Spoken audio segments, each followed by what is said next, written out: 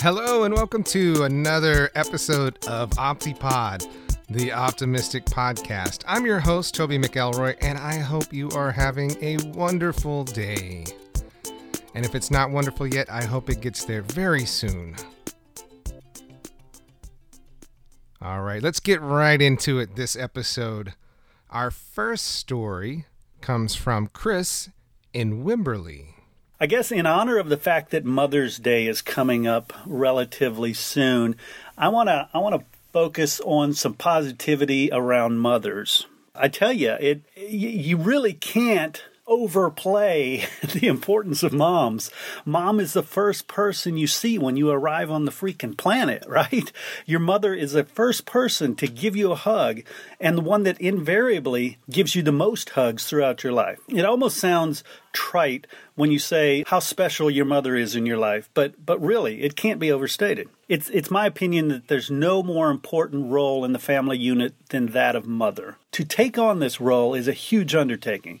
Now, just because you have a baby doesn't make you a good mother any more than owning a piano makes you a great pianist. Motherhood is a tough gig, and I am in awe of my mother and my wife as they not only step up to that task, but do so with class and skill. I applaud mothers that take that role seriously for all they do for their families, our country, and our entire world. When I was a child, I would always ask questions of my mom, right? And she would be quick to give me an answer. I remember, as a toddler, as a small kid, being amazed at how much she knew. And one day I asked her, I said, how come you always have the right answer? And her response, chuckling, was, because moms know everything. And that always stood with me. And years later, as an adult, I reminded her of that conversation. And she said, well, I've been waiting for you to figure out that I really don't know everything.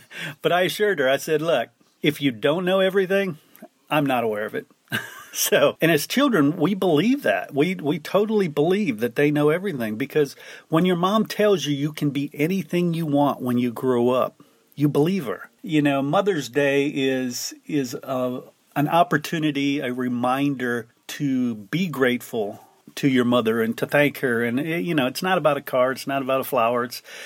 I think it's more important to spend time. And as you get older, that becomes more and more and more important in their lives. I guess in closing, I just want to say I love my mom. And I know that the mothers of the world fulfill the most important role of any on the planet. And I know that it's through their love that we learn and grow. I also am a firm believer that we should all celebrate the amazing mothers in our lives, not just on this official holiday, but every single day. I am so grateful to have the best mother in the history of mothers. And I think it's a huge blessing to believe that about your mother. And I certainly do about mine. Well, thank you for sharing that positive story about moms, Chris. I appreciate that. Now, I do have to admit, I cut down quite a bit of what he sent me because he's so full of positivity and he has so much that he wants to share that I had to cut it down by over half. So thank you for being so positive with us, Chris. And I want to plug his website, which is a pretty positive website. He's about being positive and sharing that with other people. His website, writingwiththewindowdown.com. It's not just about positivity, but he shares book reviews and movie reviews. So be sure and check that out and tell Chris you said hi from OptiPod. Now for our next call from Carla in Nashville. Hey, it's Carla Schultz in Nashville, Tennessee. How are you today? When I was growing up in Fort Worth, Texas, I'd always been a big country music history fan, right? I was 17, we took a vacation to Nashville. And this was like a dream vacation for me, right? It truly was a dream come true. I was so excited to get to go to the Grand Ole Opry and stuff. And we went to the Opryland theme park. Now, this was by far the highlight of my vacation. We went to one of the musical shows that they had inside the park, and a really cute boy from the cast got me and my sister up on the stage to dance with him, right? Oh, he was so cute, and I was just so smitten. When we got home, I couldn't wait to tell all my friends about the really cute guy that I know just loved me because he danced with me and never saw me again. But I was 17, and that's kind of what you do then, right? Now, I'd always dreamed of moving to Nashville and being a big singing star, but turns out I couldn't sing, so I just stayed in Texas and learned how to type. Well, fast forward 32 years later, and I find myself engaged to a singer-songwriter, musician, and comedian guy, right? And he talks me into moving to Nashville from Texas, and we start really talking about getting married. He's like, well, we can only get married if Gary Jenkins can marry us as Fat Elvis. I'm pretty sure that's supposed to be a deal breaker, but what the hell, I'll go with it, right? Now, Gary was an old comedy musician friend of his that he'd known for many, many years, and he has a great routine where he's like a Fat Elvis. It's like Elvis in a sumo wrestler suit with a Elvis jumpsuit over it. And anyway, it's quite hysterical. So he marries us, right, here in Nashville as Fat Elvis, and it was a riot. Well, a few months later, Gary posted a Throwback Thursday picture, and I'm like, oh my God, I know that guy. So I had my mama send the pictures from our vacation just to double check, and it turns out that Tim's friend Gary Jenkins that married us as Fat Elvis was actually the guy I danced with 32 years ago at Opryland. Talk about a small world, right? Wow, what a small world indeed. What are the possibilities of that happening? Wow, they must be small. Anyway, I want to thank you for sharing that story with us, Carla, and I want to congratulate you on your marriage. And here's to many, many years of wedded bliss. Thanks again, Carla.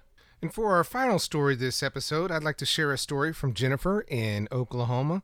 She's actually shared 2 stories with us now. So thank you, Jennifer. I appreciate you sharing this with us. She says, our kids visited several neighbors this evening to sell fundraising stuff, cookie dough, for the elementary school. After being gone longer than we expected, we called and told them it was time to come home. They came back with a whole birthday cake, a bag of candy, a bowl of butcher barbecue beans, a bag of rolls, another quarter of a triple layer cake, and a ton of cookie dough sales. They unknowingly crashed a birthday party, and we have some pretty awesome neighbors. Thanks for sharing, Jennifer. Wow. Not only did you come home with the goodies, you were able to raise some money for the elementary school. How awesome is that? Those are some pretty awesome neighbors in my book.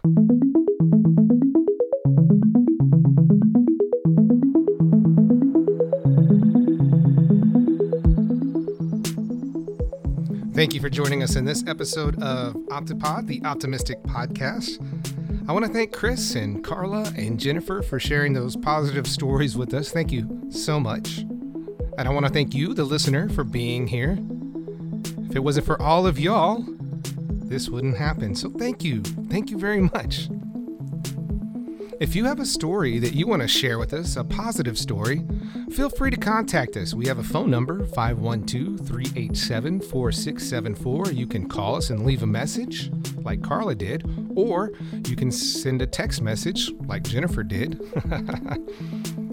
Or if you want, you could record to your phone and email it to us at optipodpodcast@gmail.com, all one word, like Chris did. There's so many ways to give us your positive stories, and we want to hear each and every one. And we're going to get them on a future episode. We promise. If you like what you've been listening to, we encourage you to like and share and subscribe and rate us wherever you listen to your podcasts. All of that would be very, very beneficial for us. All right, until next time, stay positive.